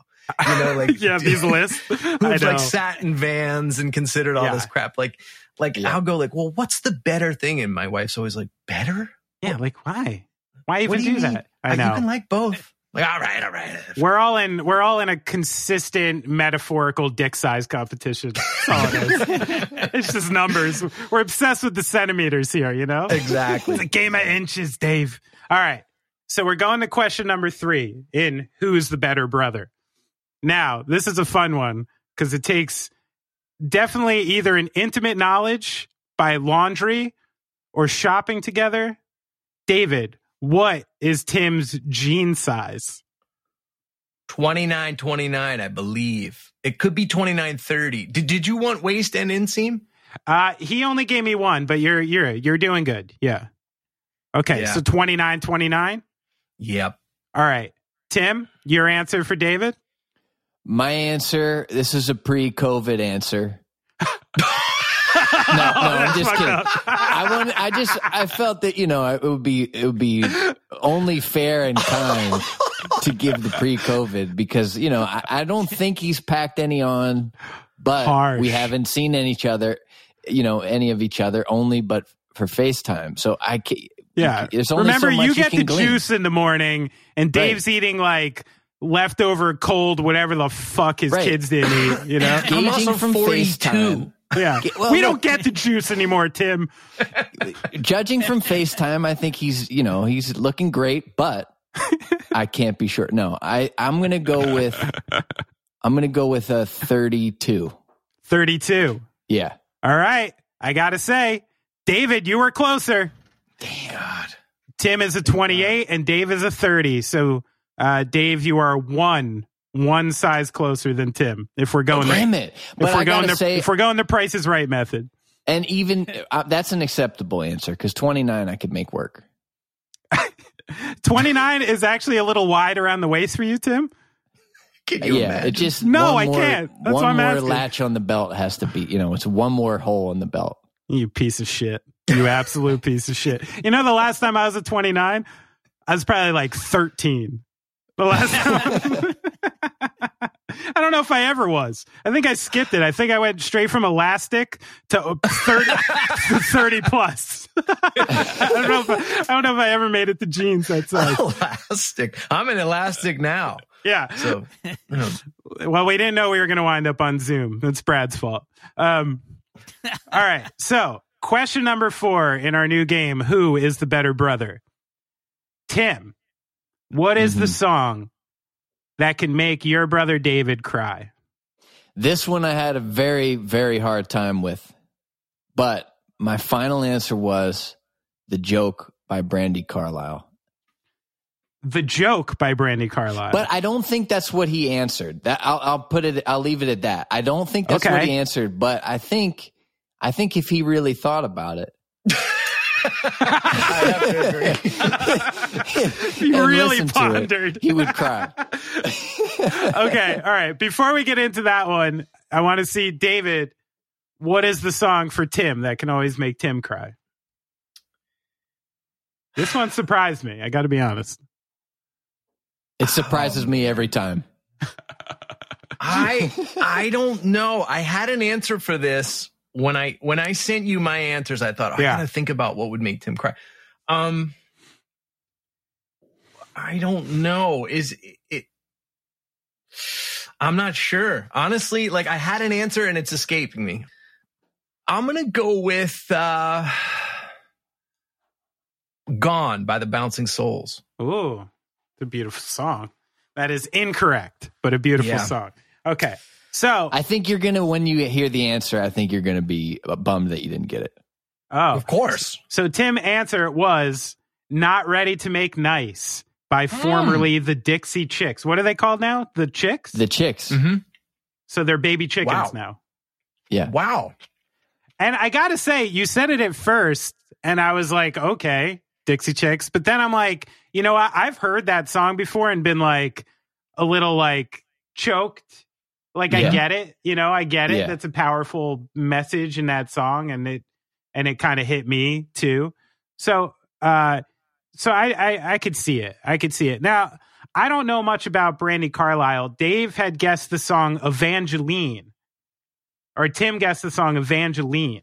I think it's actually called The Mother. Okay. I don't think it's called Evangeline, but it's like 2 songs away from the joke. So I'm probably still crying from hearing the joke. And that's just the song that comes on, you know? So what's I don't know much about that artist. Can you tell me why that kind of tugs at your heartstrings? Well, that particular song is about her becoming a mom. And we can go listen to it, Ben. Your head will explode. And she just lists all the things that she sort of has had to give up. And you know, the payoff of the lyric is that, but I'm the mother of Evangeline. You know, like, I don't have time to sit in cafes and argue with skeptics and drink wine and you stole all my, you know, you wrecked my car. There's humor, but there's also that payoff of like, but I'm your mother. Like, I have this child, and it's always just like, ooh. But you know, I did wish I could get this answer back, because right before we signed on, I saw somebody, I never even heard of this artist, but she's number 1 on Billboard. And she had this like heartfelt thing, like, I'm number 1 on Billboard. Oh my God. Okay. And I kind of got a little, I got that tinge. And it occurred to me that when I watch award shows and people win, whatever song they're singing, I get choked up, because I'm like, look, they did it. They made their dream come true, even if it's a song I fucking hate. You know, I'm like, oh, and they're giving the speech, and then they're launching into the song. I'm always like, you know, even though I'm the most, you know, in my cold punk rock heart, I'm like, the fuck these award shows. But if I'm watching, I'm like all in. I get so wrapped up in their big win, you know? I'm the same way. I think it's something about what punk rock does to you is you realize they're essentially like, if you play the long game, there are no happy endings, right? So you know, so the idea that, you know, a movie that ends like that, or like a little moment in someone's life where you're seeing the culmination of work and actual joy, like, you know, these things aren't sustainable. So when you see it, you have a very visceral reaction to it. I do too. I think it's a very natural thing. And I think it's almost sometimes the way like the skeptic can feel. Yeah. You know, like that's true. You need those avenues for it. Like, I could watch someone I love dearly pass away and I might not cry, but then I'll cry during Soul for fucking 45 minutes, right. You know, just because I need that outlet to do it. So it's powerful. All right. All right. Let's finish this game. Who's the better brother? Are we tied, or is Tim back in the lead? Huh? Right now, I'm not even going to tell you, but it's close. All right? It could come down to this last question. Now, the last question, and I know it's something important to both of you. I know, as a caveat, there's been a lot of fucking Philly people on recently. I'm getting a little sick of it. So, hey, you know what I'm going to say about that? Yeah, you heard me. You know what I'm going to say about that is, you've got 2 real Philly motherfuckers. Not any of these, I lived in the Poconos and moved here for college, or I'm from, you know, Illinois, and I heard about the war on drugs, and now I live in Philly because it's a cheap place for me to make my crappy band. We're real fucking Philly guys. Real Philly. And so I'm going to just say, all respect to all those other people who are doing that. That's great. I'm glad it's a magnet for the arts now. But I was there when it sucked. And there were no bands coming out of Philly. There were none. That's true. It's true. Right? It was only Crud as a cult. That was it. Yeah. Or Ink and Dagger, or what, you know. Stalag 13. That's all you guys said. But I got to say, this gave me a great idea because a couple episodes ago, we had Dominic from the band Nothing. Mm-hmm. And he's a straight like Kensington guy. Yeah, he's real Philly. He's real Philly. So now, in the spirit of game shows on Going Off Track, I almost want to I think we might have to do a Who's More Philly segment. He wins. I'll beat the Menzingers. I'll beat those Menzingers at Who's More Philly. Oh, yeah. But he wins. They're Scranton. They're Scranton as fuck. And I love that they're Philly, though. They're great ambassadors for Philadelphia. And Tim's on Twitter going nuts about the Philadelphia Eagles, and he's nuts. That's another look. We're not getting it. Brad will vomit in his mouth if we talk about the Eagles and the Giants right now. So let's move on to question number 5 of who's the better brother. Now, I want to know, what is your all-time favorite Philadelphia team?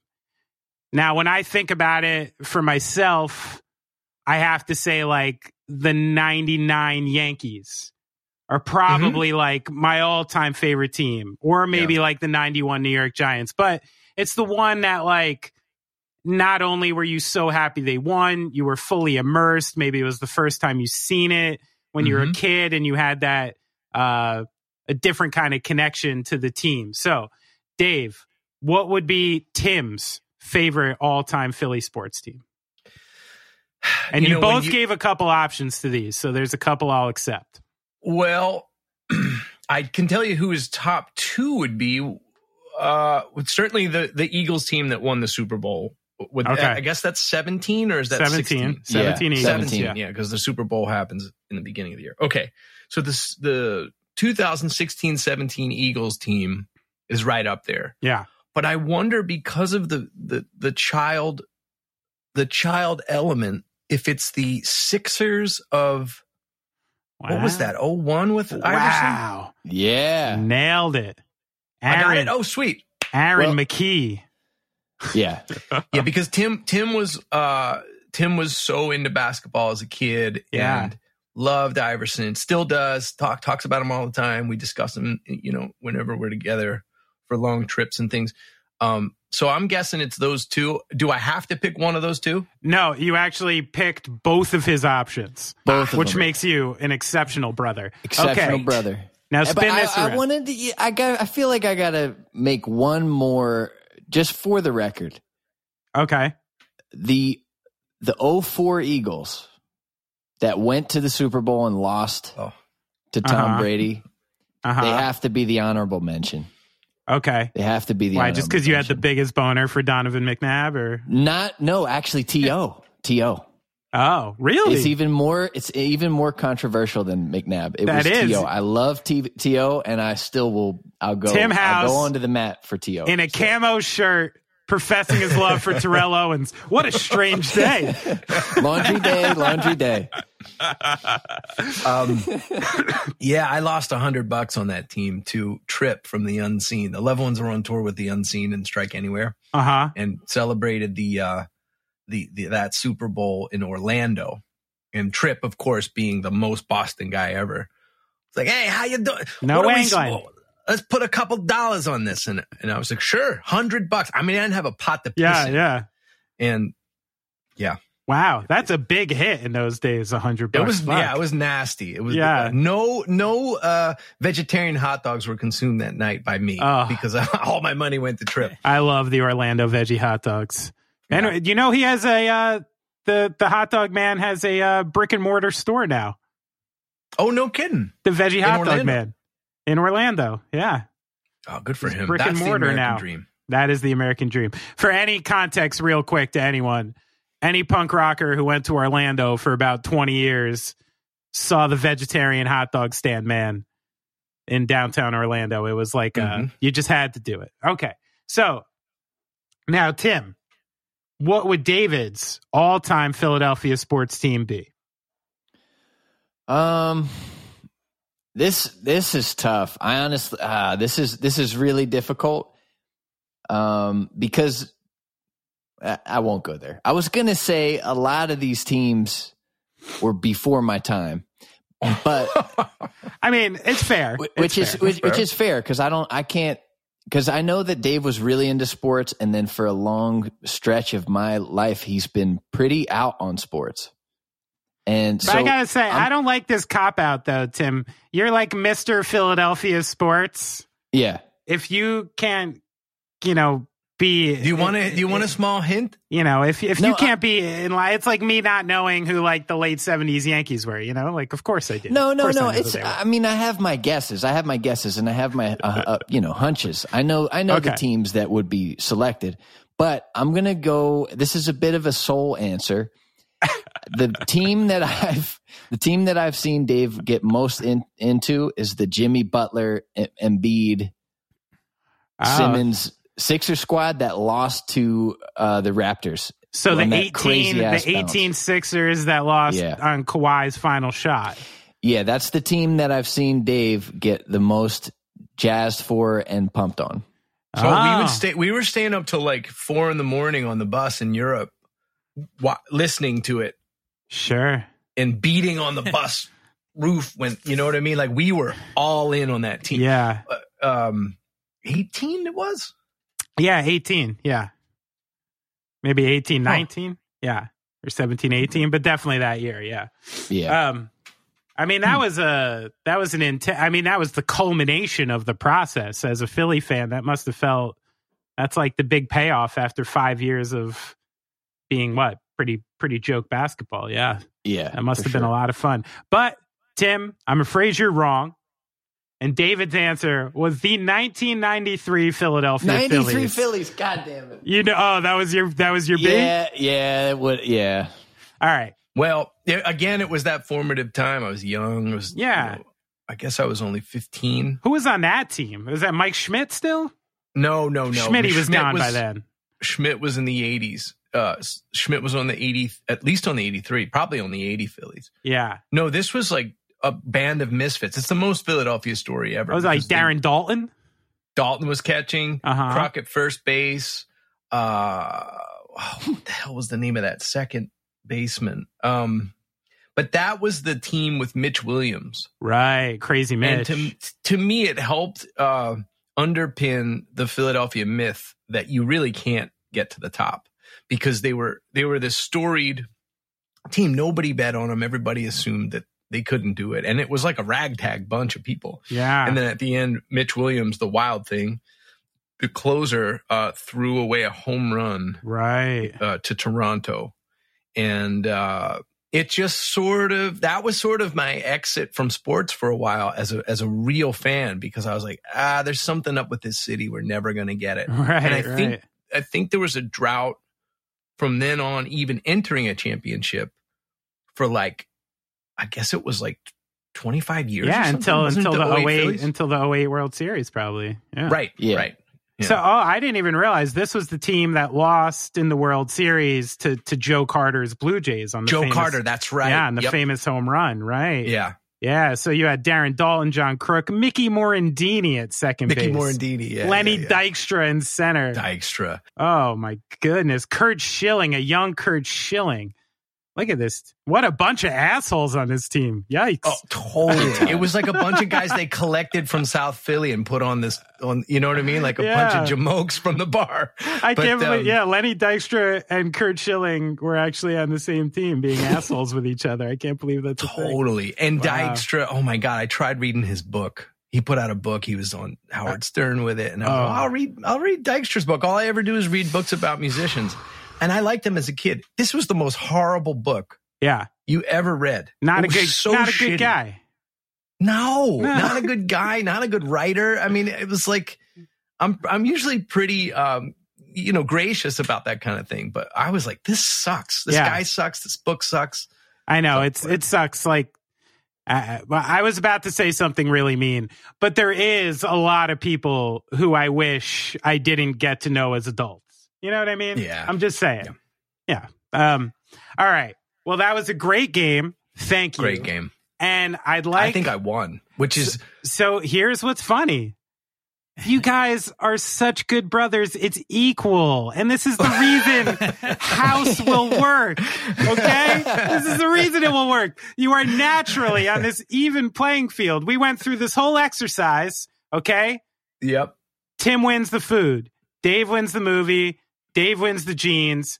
Tim wins the song. Oh, wait. No, I'm sorry. Tim wins the food. You tied the movies. Dave wins the jeans. Tim wins the song. Dave wins the sports team. That's 2.5 apiece. Beautiful. All right. Look at that. So now bad. here, I'll leave something in your hands, okay, gents? So I had an alternate question just in case we ran into this. Do we want to leave it at a tie? Or do we want to decide this? Let's decide. All right. Tim, you up for it? Yeah, I guess. All right. This is the one I told you I was going to remit, and I'm no longer remitting. Okay. All right. I want each of your, and this isn't historical because that is unfair to Tim, your celebrity Hollywood crush currently, if you're allowed to say it. This is the reason I was remitting it. We can say it, but how are we going to do the game? Like, do we just answer at the same time, or do we text you privately? Yeah, everyone both text me your answer. Okay. Real fast. Hold on, Benny. Here we go. Okay. All right, Tim, hit me. Okay, good. We're in.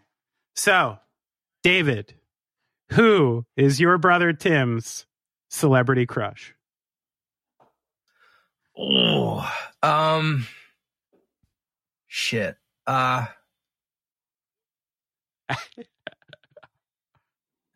really don't actually. I probably know this if I had more time, but on the spot, I'm going to say. Okay. Gal Gadot. Okay. Oh, it's funny how. Okay, Tim, David's celebrity crush. Dave's. I'm going to give the historical answer because that's the only one that's coming to mind. However, he just tipped his hand with the Gal Gadot answer because no. I know who it is. It's oh man.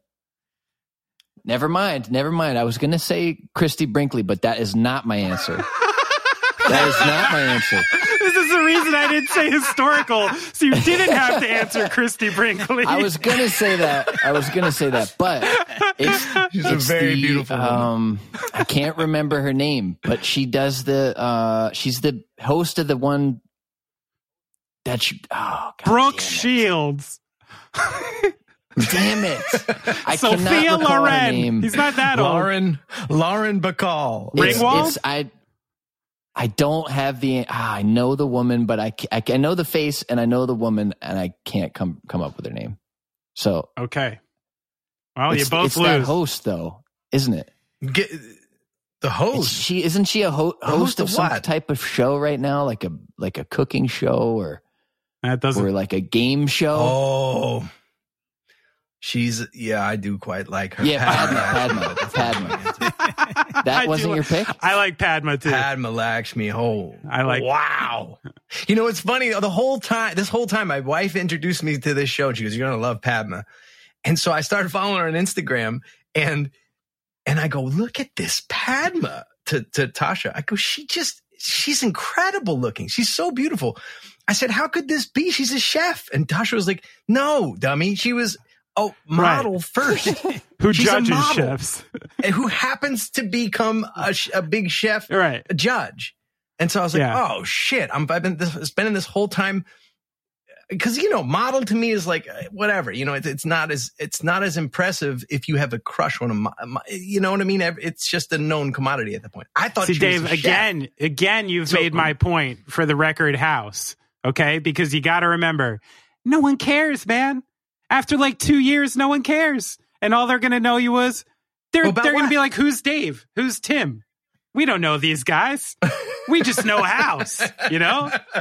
That's the thing. That's the thing. Yeah. Remember, people are so stupid, Dave. Okay? Remember, you know, we're all You're just not doing that well, you know? So it's just not that important. Yes. All right. So you both lose. Right. Dave had guessed Scarlett Johansson. That's a good guess. Tim had guessed Anne Hathaway. I just followed her on Instagram, which means she is a crush. So that was a good answer. But I didn't guess. Oh, wait, I didn't guess. My answer was ScarJo. For Tim. And Tim, your guess was Anne Hathaway. And you for thought Dave. I would say no. My answer was Anne Hathaway. Oh, all right. Well, you still both fucked up, but we either way we slice it, we lost. Either way, you tied. And it seems like I don't know if the houses want to explore this in a separate conversation, but you realize 3 out of 3 of your answers were women who play superheroes. So what kind of thing you guys got going on here? That's not an accident. That is interesting. A little bit of an escape fantasy, gents? Maybe it's you thin-waisted characters need a strong woman.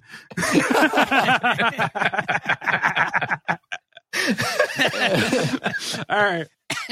Yeah. We need to be rescued. So this was great. You guys are even brothers, but this was a very fun game we got to play. And thank you for taking the time to answer my questions beforehand. I know you're usually not in the business of answering extra questions before a podcast, so I appreciate that. Yeah, but for you, it's different. It's different. In other words, if it's a podcast about your favorite album or whatever, but this is like we are friends. So the worst that could happen is we say something off color or bizarre because of our comfort level. You know what I mean?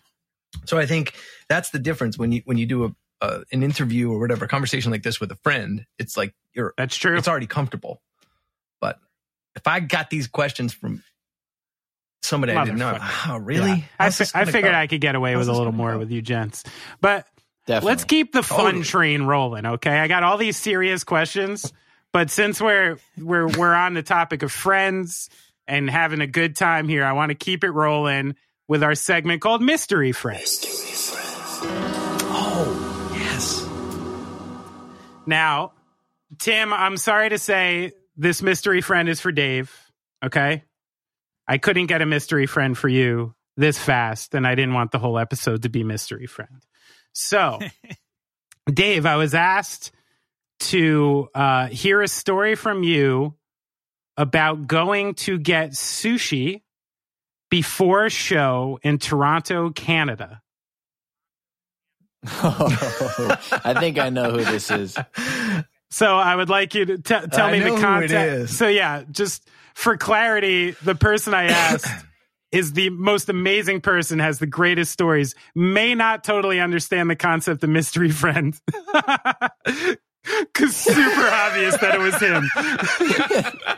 But I still figured it'd be a great story. Well, okay, so when I went solo, I suddenly was in a different... So I started to open for all of the same bands that I had played with the Loved Ones. Except for, for instance, when the Loved Ones were opening for the Bouncing Souls, we had no money and no ability to like, so certain situations would come up where like dinner would come up and it'd be like, we're going to sit this one out. The Souls are going to go to dinner because they're making money at this. And we're going to be in the backstage eating chips. Well, when I went solo, because there's nobody else, I could suddenly attend these dinners and was like feeling like I had a bunch of money. I didn't, but I was like, oh, shit, I'm on tour. I can go eat. So I went on a little trip with the Bouncing Souls, opening for them right around the first record. And I was on this kick where I was like, let's go get real dinner before the show. Now, Pete Steinkopf, who it's either him or it's Brian, one of those two, hates leaving the venue. He's like, I got to get acclimated to the zone before we... And so he'll sit in the venue for hours. I've got to have a couple drinks, man, and watch all the openers. Like, he just wants to be there. I'm kind of the same. I get freaked out if I leave too long. Yeah, you're more of a nester. And I'm more, the way I used to burn nervous energy was like, just do as much as possible, not think about the show, and then just do the show in the moment. Right. And I won't get nervous that way because I won't be fixated. So we went, I said, come on, Pete, Brian, let's go. It was a couple of, maybe McDermott, I don't know, but we went next door to this Japanese restaurant that was like, it was very involved. It was like, arigato! Everyone yells a greeting when you walk in. It's super loud. And I was like, this is great. The food's supposed to be amazing. Like, and Keeneland, he turns to Pete and goes, there's a den. There's a den in here. I can't hear myself think. And he starts complaining. And Pete's like, oh, man, this is not the right thing to be doing before the show. I'm like, you guys play in 4 fucking hours. Like, can we sit like humans and eat? No, man. No. We got to go. And he's like, this den, I can't hear. So we leave. And I said, well, what do you guys want to eat? Like, this is the place. My girlfriend at the time, who's now my wife, like found the place. Yeah. I finally got money. Here. Yeah. It was like super. Yeah. And Pete's like, this looks like a pretty good place. And it's a fucking sushi place right across from the venue. So you can see the venue. And not a blessed soul is sat in there to eat. No one. No patrons at all. And I'm like, guys, the reason this place has a din, it's because humans are showing up to eat there because it's popular. There's good food. We're in Toronto, which is far from the ocean. So sushi is probably not going to be as good a bet as this other place. Why do we go? It's nice and quiet, man. No, you don't want quiet sushi in a landlocked place. Delicious. Yeah. Yeah. And no, it's perfect, man. We'll be in and out. I'm like, no, we want to sit down. So we race in there. Horrible meal.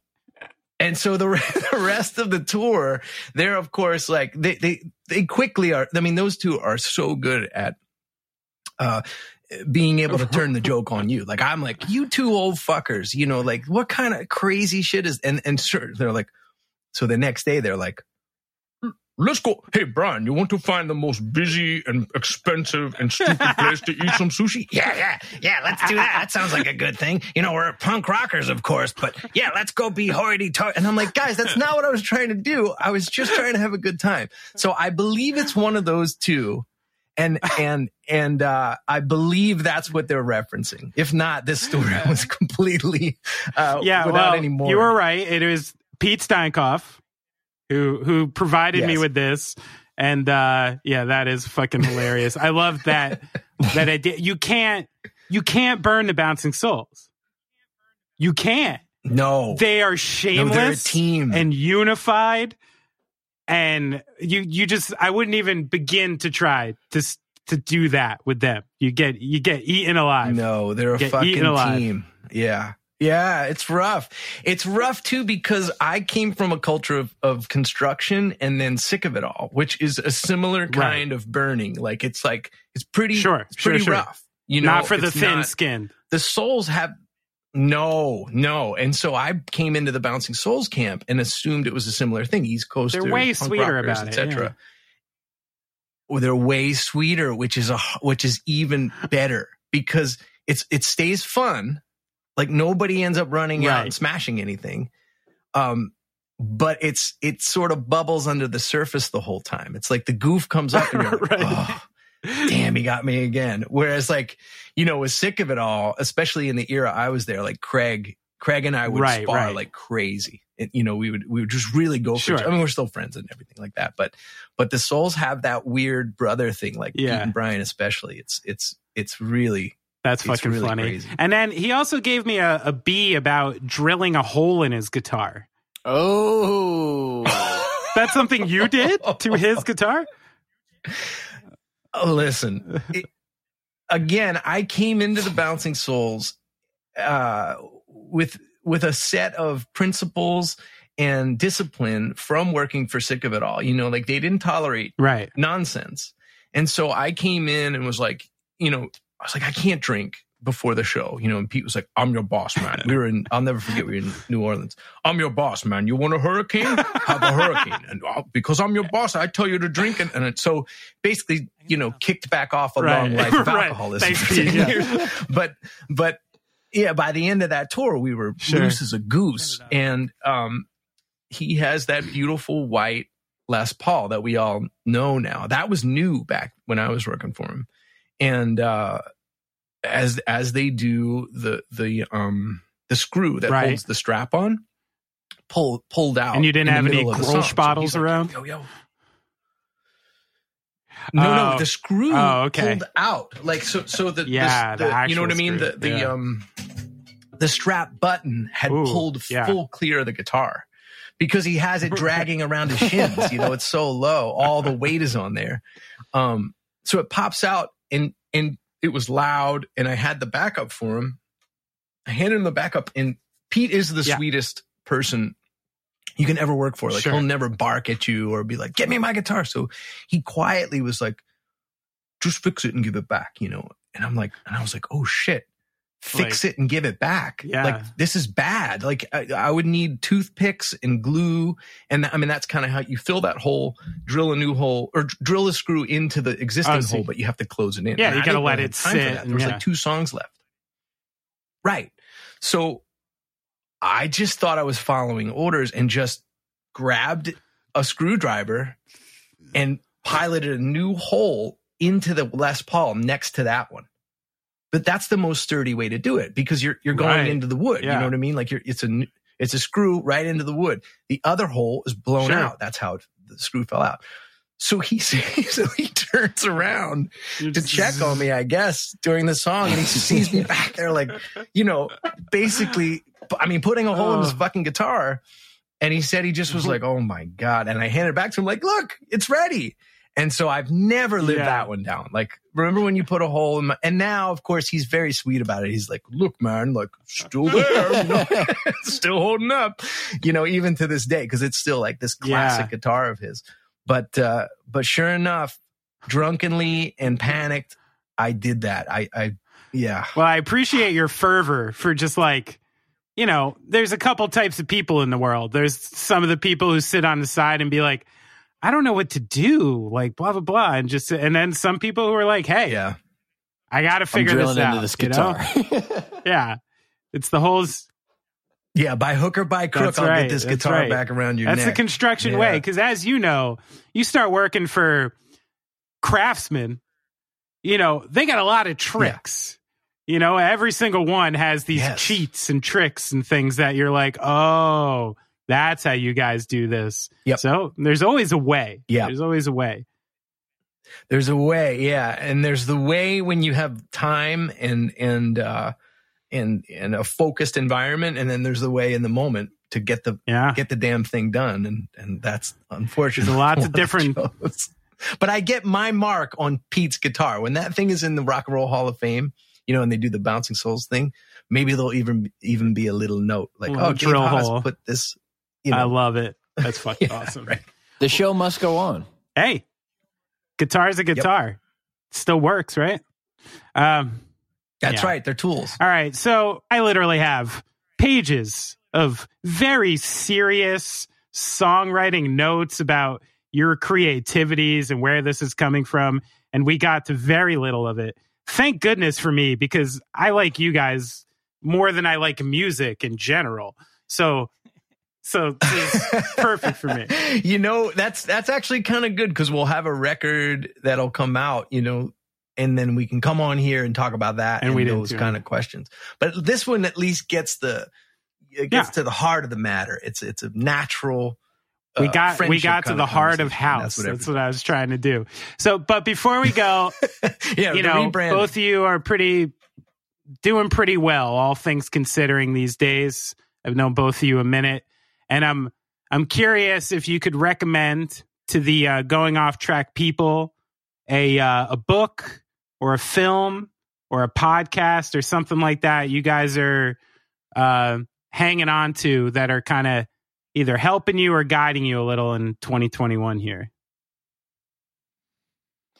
Well, I'm going to give like maybe a trick answer and just say what this album a day thing has done for me has been pretty big. And I just would recommend it to anybody. I know it's really open-ended way to answer the question, because you have to then fill out your album per day. Right. But it seems like a tall task at first. You know, I saw the person that did it. I saw his whole list from the year prior, and I was like kind of overwhelmed at first. A little daunting. Right. And then, but like if you just set aside a half hour or an hour or so to think about it, listen to something, it's just a great way. We all get stuck in our little loops of things that we listen to and like, and it's sometimes hard to get out of those ruts. For sure. And this has been such an awesome journey to just like keep new music coming into my mind and just, you know, new ideas and broadening the horizons and all that shit. So. What's record number one that you want people to listen to? Record number one. Well, I'll go with the record of today because I have a hard time putting any other record over it. And this was recommended by my sister. All right. So this is another. She told me to listen to Rumors, Fleetwood Mac, which, as we all know, what an album. And listening to it this morning, it was just fantastic. Loved it. Love it every time, but it's you can't mess with that one. Yeah. You got two from Ben. Ben suggested Use Your Illusion 1 I took them down. I took them down. And then Melancholy and the Infinite First 4 days covered. Yeah. Of those. Yeah, right. Yeah. It'll take you a while, but those are holy mackerel. Tim, what if I was just like, hey, I'm doing the Nuggets compilations? Then you're just listening to the same shit for 2 months. Well, there's veto power in there. Of course. All right, David, you got anything for the peoples? Yeah, I would echo the Soul sentiment. Watch that movie. I know that some people get hung up with animation that are adults, but don't let that hang you up. This is one of the best movies. As far as, just thinking about things to hang on to, I listened to that Brene Brown podcast a lot. I think she goes into a lot of good territory of how to survive, especially the moment. She sort of speaks that wellness dialogue, which can be a little bit off-putting for an older person like me who's easily annoyed. We're Kyrie Irving Sage fans in this house, We burn. Yeah, exactly. I love her insights, and I love the guest she has. What's the name of that pod? And then the book it's called Unlocking Us. And, she'll do like an episode on burnout and how to get through it, the cycles of burnout that you go through, and correlations with different like facets of the pandemic. Like, hey, we're in month 4, and that typically would bring out these kind of emotions. And so it's kind of heady and spiritual, but she approaches it all as a researcher. So she's got stuff to back up her theories and stuff. And it's really done with a lot of love. And that, I think that's helped me quite a bit. And then as far as a book, the book I keep coming back to is The Untethered Soul. And, again, it's pretty heady, but it allows you, it gives you tools or helps you understand that like your immediate worries and your immediate, whatever your concerns are temporary, and that your soul is a different thing from your thoughts and your feelings and your actual body and stuff. So it helps you sort of look at your behaviors and the things that you're sort of fucking up from a distance. Like you can pan out and be like, okay. And it's helped me as a parent and stuff. I've been reading. And if for parents out there, I'd say no drama discipline. That's the unfortunate reality is I read it and I was identifying more with the 2-year-olds than the parents. Yeah. Like there's all this stuff where they're going like, oh, and then what's happening with the 2-year-old is they can't regulate their emotions. And I'm like, I can fucking relate. Yeah. Well, I think that we mentioned that on the phone the other day, right? It's that funny thing where with age does not necessarily bring wisdom. And the older I've been getting, and I see certain things, I'm like, oh my God, that 60-year-old person is a 4-year-old not getting their lollipop right now. And this is the same exact reaction. They never grew up. I'm like, it's remarkable. Yes. Right. I think what we mistook for growing up, like what we did as a generation, I almost think, is like we grew up and lost all the fun. Right. And so like, now I'm growing up. I don't have any fun. But you didn't grow up in the way that you need to, which is like regulating yourself and not having tantrums. Right. Just have the fun, but get yourself steady, and that's been my goal since the kids arrived. I remember you saying things about that when we did those Gaslight shows in Europe, I guess it was. We took a couple long walks and you were talking about steadying, staying steady for your kids. And a lot of that I've come back to a lot of the comments that you've made about parenting because you're a couple years ahead of me on that journey. And it's helpful, like that's been a big goal, is like steadiness. And I think it's hopefully like making its way into the creativity too, that we're steadily trying to do good work and get it out there steadily. And, you know, like hopefully that's kind of a new goal, because there's a lot of erratic years, a lot of crazy. Well, it's almost necessary, right? Because the things a lot of people do to incite creation are things that are unhealthy for a family, you know, and you do have to find another way. If people are very emotional about the way they write or when they write, or need to be emotional to write, then you're now putting everyone else around you in a very different situation. So you even noted it before in the interview. There's a difference between the solo person you maybe imagined yourself to be and where you're at. But I appreciate your growth, Dave. Hey, thanks for helping to water that plant. I've seen you in a couple instances where if I looked down and been like, "That's going to be the father of twins," in a while I would have been like, "Bad move, bad idea, idea." But you've grown into it, my friend, and you look good wearing this hat. I appreciate it. Oh, thanks, man. I remember, just to sum up, I remember a great moment. We were going on. We were playing maybe the biggest German audience on the tour I did with you guys for Handwritten. And I was scrambled eggs in the backstage. You came in and were like, "What's going on?" And I had my shit thrown everywhere, bottles of booze open. And I was supposed to be on stage in like 3 minutes. I was texting and you were like, "Yo, aren't you going on stage? Are you going to be late?" And I was like, "No." You were like, "What are you doing?" I was like, "I'm finishing up my shit, dude. And I'll go play. Don't worry." And you kind of sat back and you were like, "Oh, this is how you don't get nervous. Like, you create utter chaos right up to the last minute and then walk on stage and and I was like, "I guess, sure," you know, but you were like assessing it and wisely, like, and going like, "Oh, I see what you're doing." And I was like, you know, just freaking out. And it's nice to know that's not necessarily the approach. Yeah. You know? You just explained why I don't have like 80% of my friends anymore. But yeah. Oh, seriously, man. Okay, yeah, exactly. All right. Well, Dave, Tim, I love you guys. Thanks for doing this. Love you too, man. And love you too, I'll hit buddy. you up when it's out. We'll do it again soon when the pencils down sessions are done. Yep. Yeah. All right, guys. See you, boys. Thanks for everything. See ya.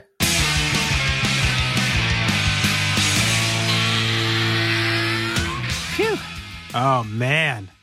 The Brothers House. It shows what good friends you are with those guys, Benny, but I should tell everybody listening that after the quote-unquote tape stopped rolling, the conversation went on for like another 45 minutes. Yeah. With these guys talking about sports. I mean, it's very deep, Brad. Like, I know you're not from around here, so I'll explain it to you. But there's a cultural divide between New York City and Philadelphia. Even though they're so close, there's always been a thing there. And the older I get, you know, I get to the point where I'm like, "Hey, listen, you know, people in this country that considers America an adversary could give a shit if you're from New York or Philly, you know? Right. You're from the same place to them, right? And we are basically from the same fucking place. It's like an hour away, you know? But there has always been, and even Dave noted it in the background of this, there's always been like sort of I think a bit of like an elitism from the people in New York, and a bit of a puffy chest about their sports teams and their city. We're bigger, we're richer, we're this, you know, and New York gets all the songs. And then there's this city like an hour away where actually the country actually started.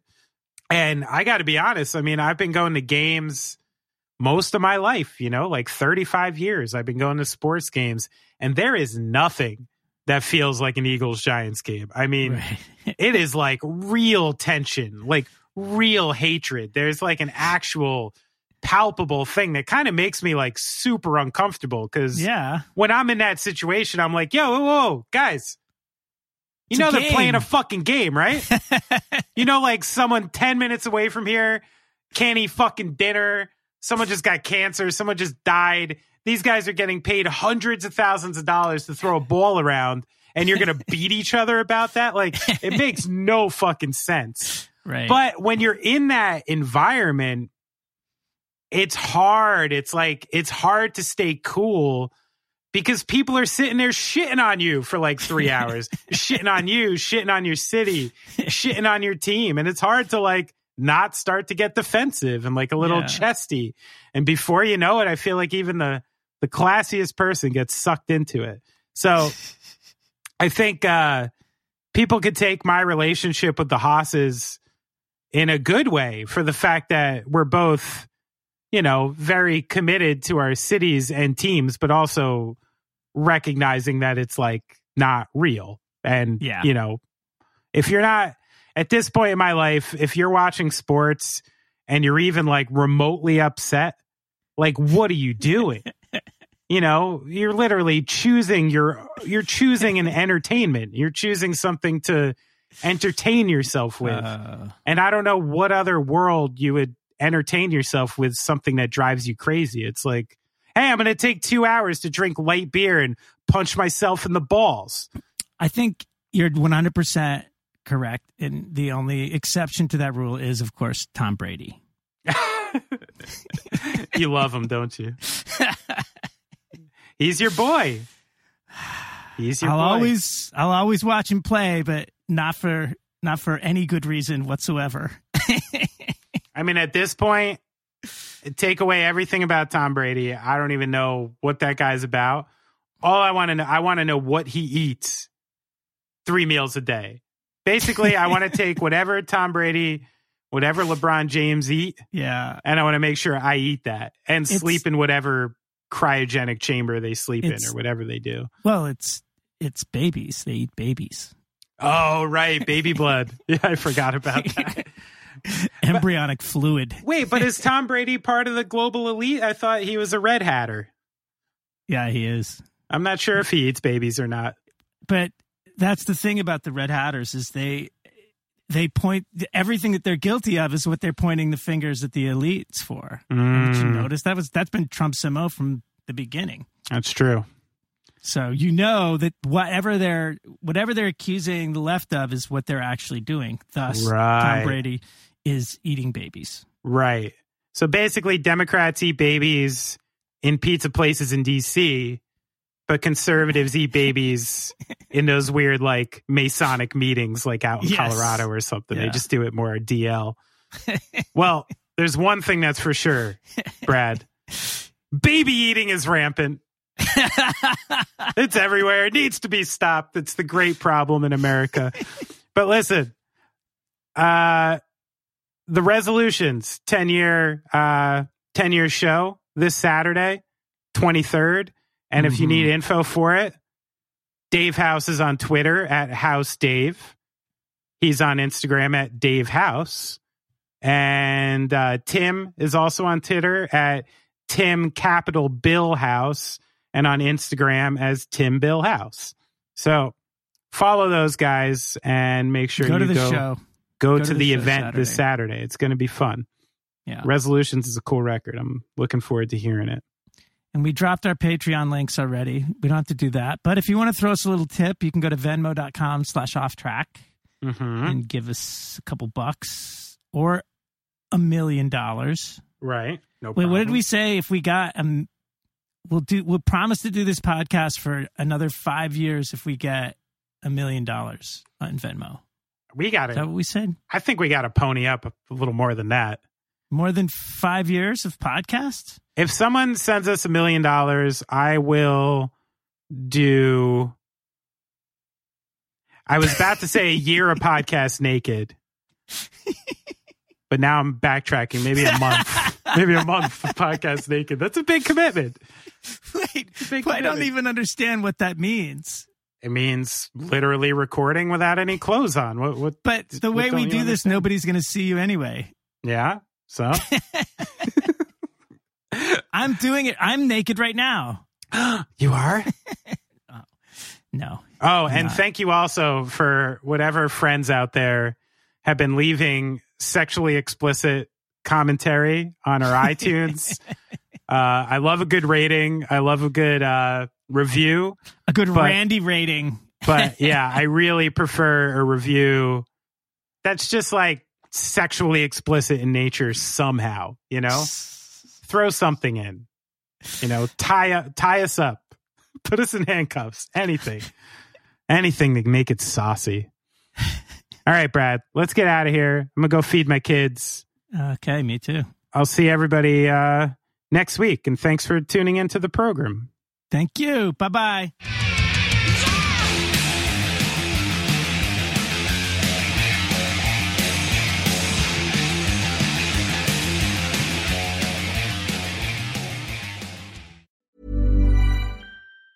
Even on a budget, quality is non-negotiable. That's why Quince is the place to score high-end essentials at 50 to 80% less than similar brands. Get your hands on buttery soft cashmere sweaters from just $60, Italian leather jackets, and so much more. And the best part about Quince, they exclusively partner with factories committed to safe, ethical, and responsible manufacturing. Elevate your style without the elevated price tag with Quince. Go to quince.com/upgrade for free shipping and 365-day returns. Hi, I'm Daniel, founder of Pretty Litter. Cats and cat owners deserve better than any old-fashioned litter. That's why I teamed up with scientists and veterinarians to create Pretty Litter. Its innovative crystal formula has superior odor control and weighs up to 80% less than clay litter. Pretty Litter even monitors health by changing colors to help detect early signs of potential illness. It's the world's smartest kitty litter. Go to prettylitter.com and use code ACAST for 20% off your first order and a free cat toy. Terms and conditions apply. See site for details. Even when we're on a budget, we still deserve nice things. Quince is a place to scoop up stunning high-end goods for 50 to 80% less than similar brands. They have buttery soft cashmere sweaters starting at $50, luxurious Italian leather bags, and so much more. Plus, Quince only works with factories that use safe, ethical, and responsible manufacturing. Get the high-end goods you'll love without the high price tag with Quince. Go to quince.com/style for free shipping and 365-day returns.